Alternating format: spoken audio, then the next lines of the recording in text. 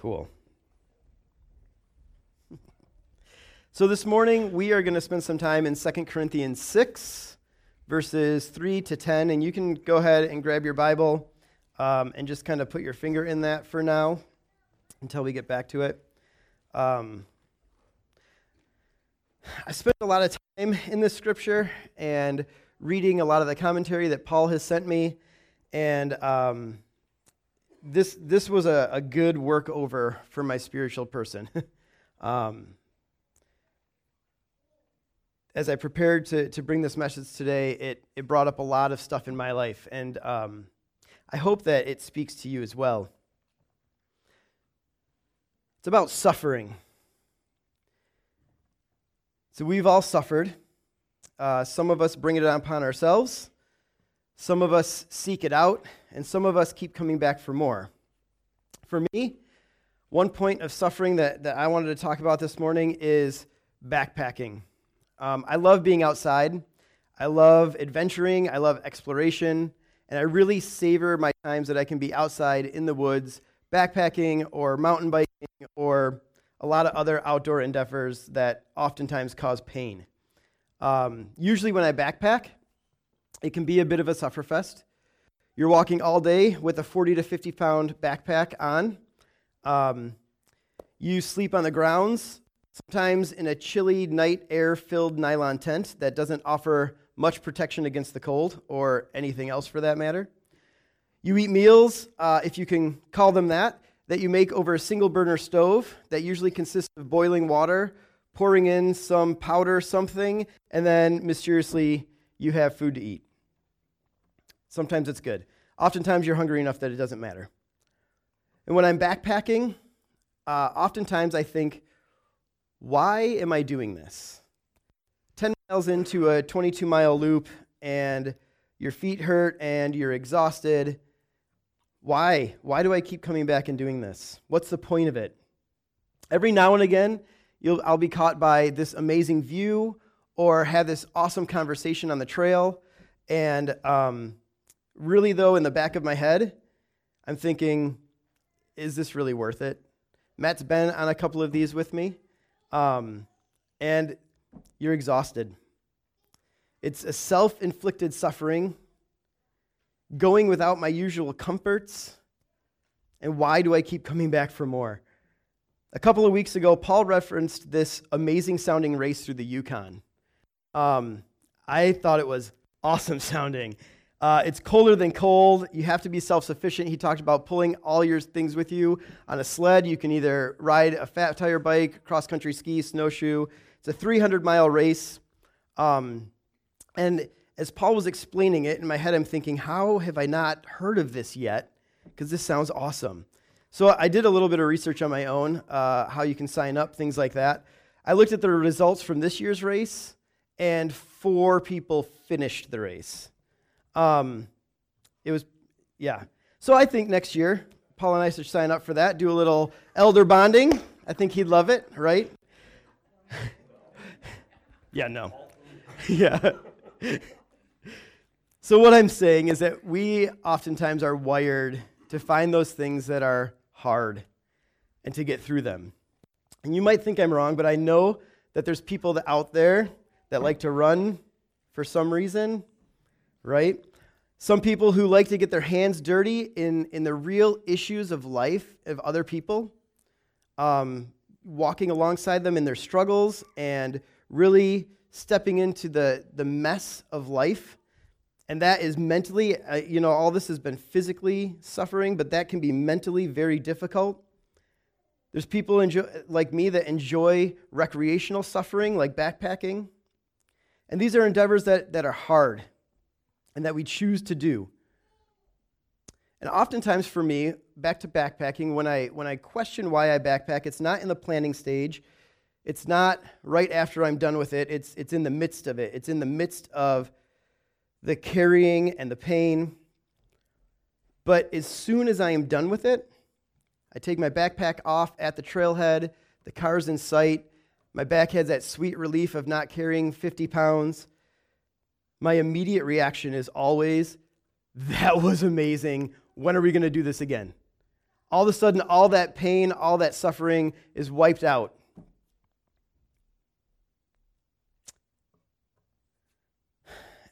The reason I think that is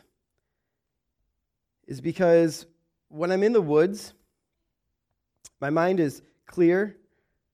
It's always reflecting on time that I've spent hiking and backpacking. And I see that suffering produces something in my life. That suffering becomes worth it because I can experience a peace and a joy that is hard to find elsewhere in a day-to-day routine of life for me. And that's why I venture into the outdoors, because in that suffering, I'm reminded of my need to rely on my Savior. I'm reminded that even in his suffering, he brought us great joy. And so the question that I was seeking to answer as I was preparing this message today is,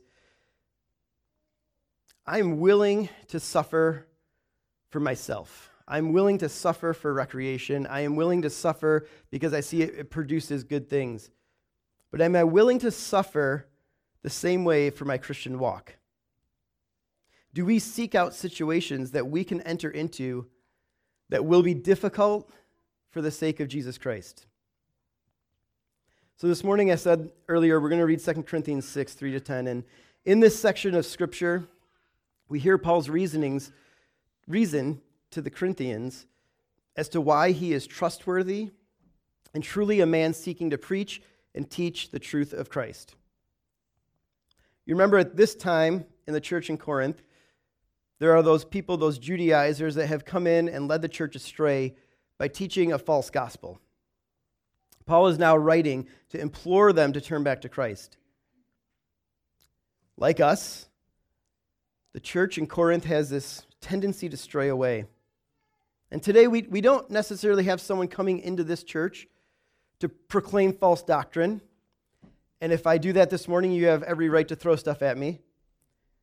But we as a fallen, sinful people, we do a pretty good job of letting ourselves be led astray and fall into sinful desires. So let's read 2 Corinthians 6, 3-10. If you guys will stand, please, for the reading of God's word.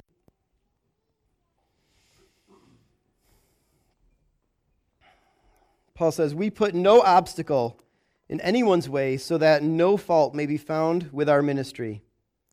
But as servants of God, we commend ourselves in every way by great endurance in afflictions, hardships, calamities, beatings, imprisonments, riots, labors, sleepless nights, hunger.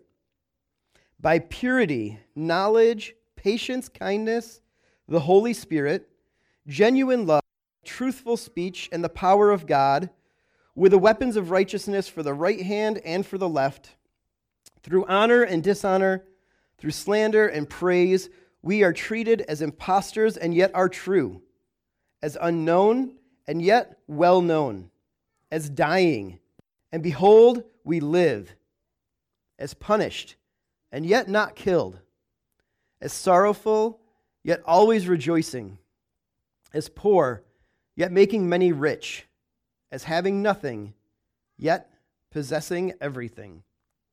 This is the word of the Lord. You can please be seated.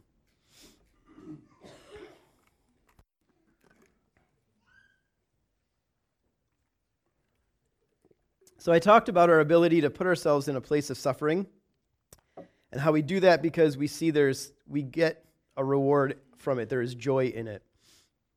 Here we read that the Corinthians are putting themselves in a tough spot.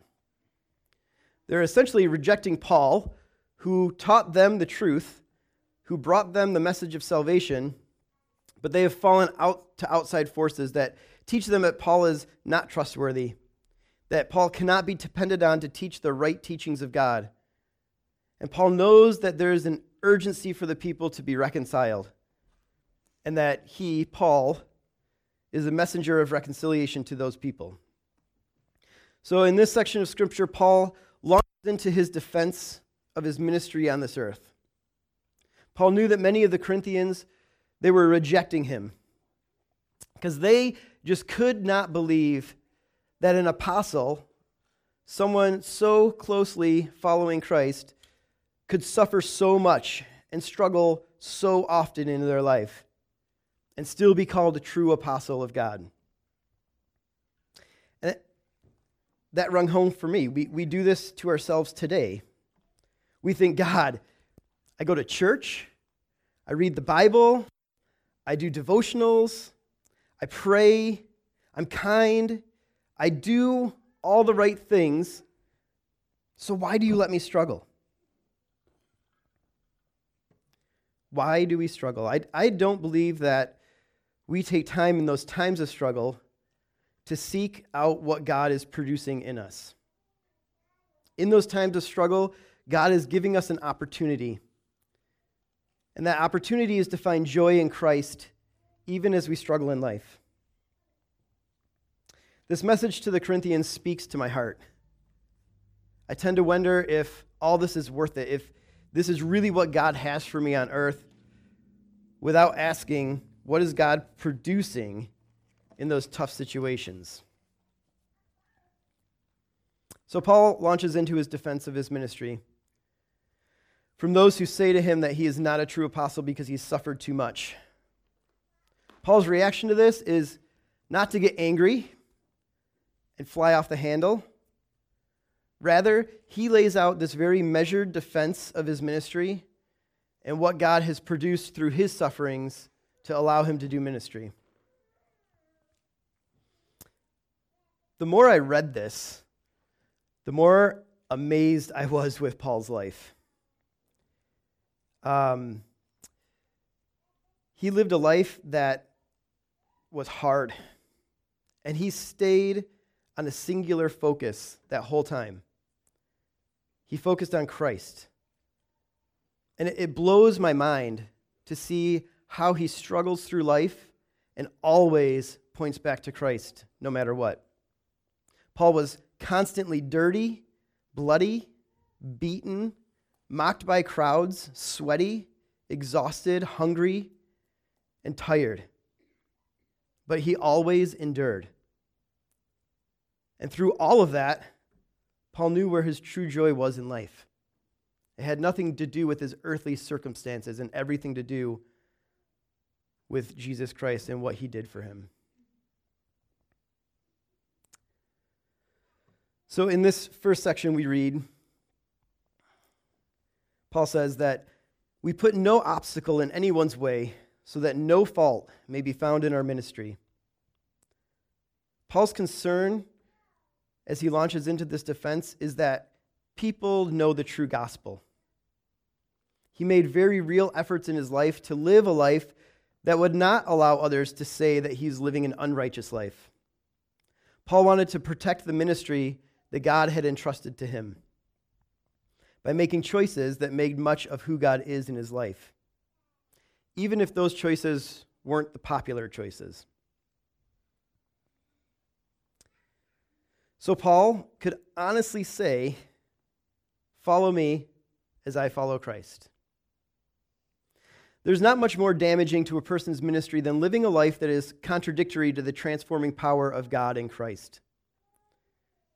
And in today's terms, the visual I got of someone who preaches one thing but maybe does another is that car on the road with the little Jesus fish on the back that is like swerving through traffic and cutting people off and blowing stop signs just to get ahead on the road. Those people, that driver, is not conducting themselves in a selfless, sacrificial way at all. They are looking out for number one. And they are totally contradicting then that Jesus fish sticker on their bumper that represents Christ by driving like a selfish person and not a selfless person. And so these people coming into Corinth are a little like that. They're teaching that people leading ministry should be commended and that those people should be made much of. They wanted the fame and the recognition that comes with preaching, and they did not want the glory to go to God because they wanted the glory for themselves. Paul launches into his ministry experience, making it one of weakness in the exercise of his ministry. Paul is talking about his endurance through suffering, and he gives credit to God for getting him through them. So first, Paul lists some trials, saying, with great endurance in afflictions, hardships, calamities, beatings, imprisonments, riots, labors, sleepless nights, and hungers. This is a few things that Paul lived through. These are the things that Paul had faced on a day-to-day basis. And here he makes it clear that he never gave up. He never decided to pull up his tent stakes and walk away. Paul was in this for the long haul, no matter what circumstance came across his life. Paul had a desire to fulfill his ministry and finish the race that was marked out before him. Even after having been beaten, put in jail, dealing with people who literally wanted to kill him because of his beliefs, Paul endured. And here he says he did not just endure, but it was with great endurance that he got through these things. As I read that, I was reminded of Matthew 10, verses 10 to 12, where it says, "Blessed are those who are persecuted for righteousness' sake, for theirs is the kingdom of heaven. Blessed are you when others revile you and persecute you and utter all kinds of evil against you falsely on my account. Rejoice and be glad." Not often my reaction when people are reviling and persecuting me. But Jesus says, "Rejoice and be glad, for your reward is great in heaven. For so they persecuted the prophets who were before you." Paul is an amazing example of how to endure suffering on this earth for the sake of Christ. Paul goes on to say that he did not just get through the suffering. He wasn't just looking to finish it and put it behind him. And that is so often our mindset in difficult times. I just have to get through this, and then life will be better. Once this suffering is over, then I can spend time in God's word. But right now, this suffering is just bringing me down. I can't do it. We don't take the time in our suffering to examine what we are being taught because we're too focused on what the suffering is doing to us, how it's bringing us down, how it's holding us back from what we want. Or we can approach suffering with a more prideful attitude. It's possible to endure in this life, but to do it in a self-righteous, resentful, survivor spirit that is self-pitying and angry at all those around us who do not shoulder that burden with us, while being inwardly proud of our grit, especially as Americans. I did this. I got through this. Paul talks then about how he got through suffering. It wasn't on his own power. Paul never said, "Look how I overcame being in jail, being beaten, being in the middle of riots." It was only through purity, knowledge, patience, kindness, the Holy Spirit, genuine love, truthful speech, and the power of God. These are the tools that Paul used to get through those hardships. And as I read this list, I had to admit that oftentimes, in my time of suffering and difficulty, I tend to turn more into myself and go into survivor mode than to be open to what God has for me and those people even that he's placed in my life to get through that tough stuff. And here, as I read Paul's list, I was reminded that we cannot get through the tough stuff alone. We are not created to be islands. Paul was prepared.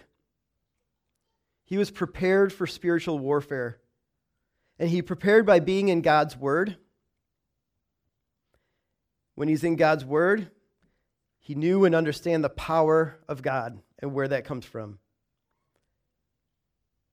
And he also knew how to be able to use truthful speech, because there is nothing more true than God's word. Paul relied on the Holy Spirit to use the fruit of the Spirit, such as kindness and sincere love. Paul didn't walk into trials empty-handed. He labored day in and day out to be connected with God through his word and through prayer, so that when trouble came, Paul knew how to react. He was never caught off guard. He was never caught on his heels. Oh, what do I do? He knew how to react because he trained his mind.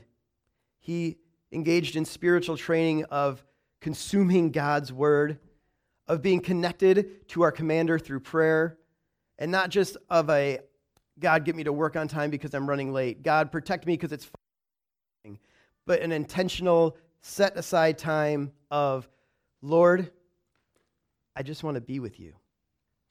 I just want to spend time with you and get to know who you are.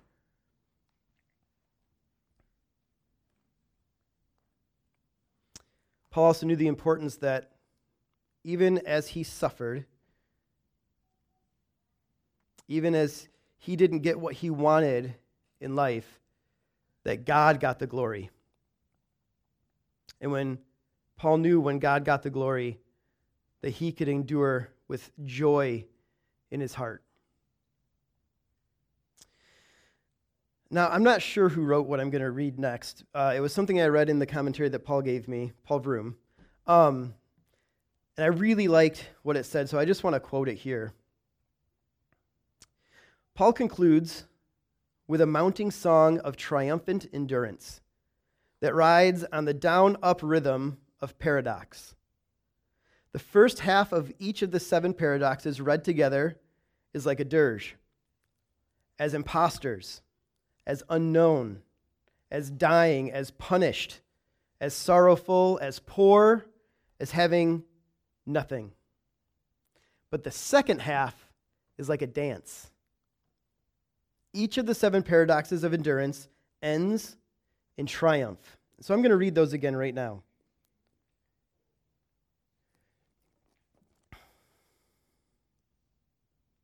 We are treated as impostors and yet true, as unknown and yet well known, as dying and behold, we live, as punished and yet not killed, as sorrowful yet always rejoicing, as poor yet making many rich, as having nothing yet possessing everything. Paul is reminding them and us that the world will reject the true teaching of God's word. The world is going to call it false in order to tempt us to follow the ways of the world. But even though the world calls the gospel fake, we know that it is the only truth on earth. As dying, yet we live. Paul is slowly dying from the beatings and hardships that he faced, and yet Paul is more alive when he's writing this in Christ than he has ever been. As punished and yet not killed, as sorrowful yet always rejoicing, Paul had experienced friends abandoning him. He experienced converts turning away from Christ. As punished and yet not killed, as sorrowful yet always rejoicing. Paul had experienced, So he experienced converts to Christ turning on him, but Paul kept his eyes on Christ, knowing that Christ is worth the suffering because he first suffered for us. As poor yet making many rich with the truth of the gospel. The truth of the gospel, which is better than any earthly possession I could give to you. As having nothing, yet possessing everything. He told the Corinthians earlier in 1 Corinthians 3:21 and 22 that for all things are yours. All are yours, and you are Christ's, and Christ is God's. Although we may not have what we think we want on earth, that new car, that bigger house, the bigger bank account, a stable job, the happy life with possession, we possess all things in Christ because we are found in Christ and Christ is found in God. And I'll tell you, there is nothing on earth that you could possess that is better than that truth. And now you might be thinking this morning, good for Paul. He was an endurer. He got through a lot. I don't face those hardships. My suffering doesn't look like Paul's. We live in a country that I am not one iota worried that government officials are going to knock down those doors and arrest us for having a church service and praising God. I am not worried that anyone's going to put us in jail today for our beliefs in Christ. We may face the occasional scoffers who would disagree, but rarely in life will that disagreement become a confrontation that escalates into physical anything. So what does suffering look like for us today? And here I'm going to kind of use suffering and sacrifice a bit interchangeable. As followers of Christ, do we strive in our life to live peaceably with others by just not talking about what we disagree with? If I don't bring it up, it won't be an argument. Everything will be nice and dandy. I'll be happy. I've used this, and I've often heard this reasoning that I'm just trying to build a relationship with this person. Then, after I have this relationship that's set to this whatever goal I have for that relationship, then I'll introduce the gospel into our conversations. But not until I have this relationship. Well, if we really feel and believe, not feel, feel's the wrong word. If we really believe that the gospel is the lifeblood of salvation, and therefore the only way to God and to give God the glory, why are we not leading with that? Why do we not lead with giving truth to everyone we meet? We like to not sacrifice. We like to not suffer and just make sure we are liked. We are a well-liked person. I don't want to ruffle feathers. I don't want to bring up anything that I'm not sure where this person sits with Christianity, with religion. So I'll just glaze over it and be a nice person. How about some other areas in our life? Do we live sacrificially for God in our finances? How do you and I spend our money? Is it spent on ourselves first? Or do we look for ways to cut costs in our life in order to give to others in generous ways?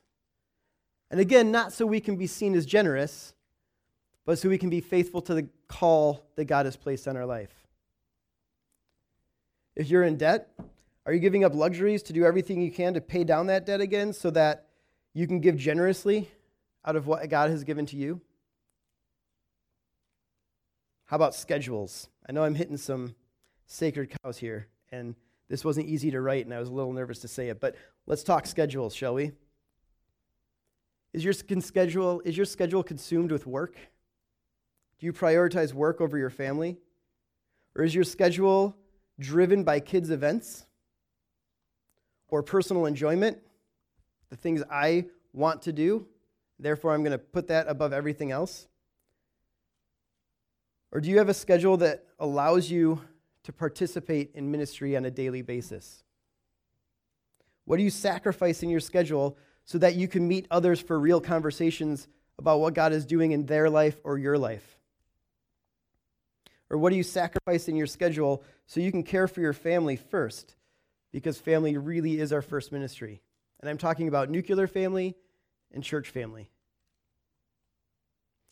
It's said that when you look at a person's checkbook and schedule, you're going to see where their idols are. But this morning, I want to submit that when you look at a person's schedule and checkbook, you also see where they sacrifice to make much of who God is and what He has done in their life.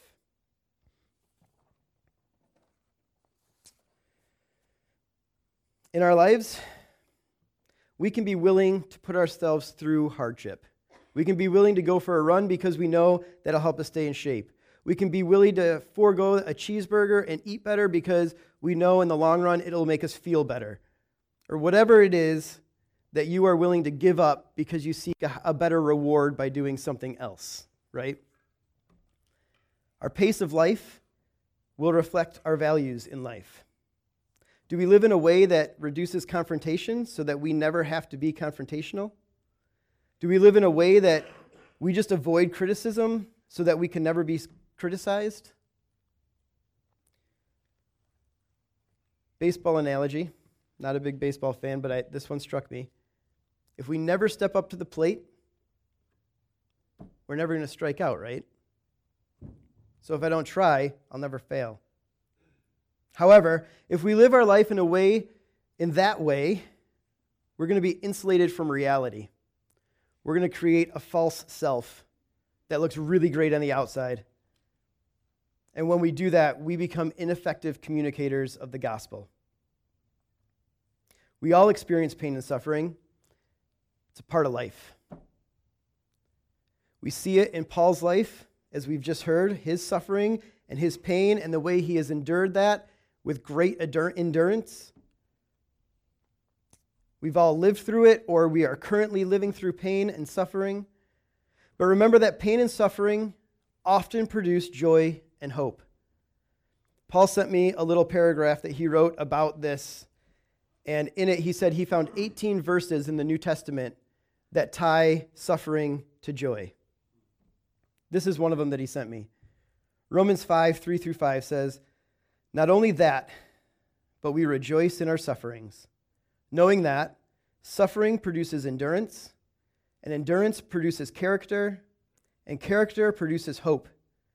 And hope does not put us to shame, because God's love has been poured out into our hearts through the Holy Spirit who has been given to us." We all need to stop arranging our lives so that it points us towards our happiness. Happiness is a fleeting feeling that will not fulfill your souls in the long run. We need to look at our lives in total. We need to look at the good when we rejoice in God and it's easy to smile.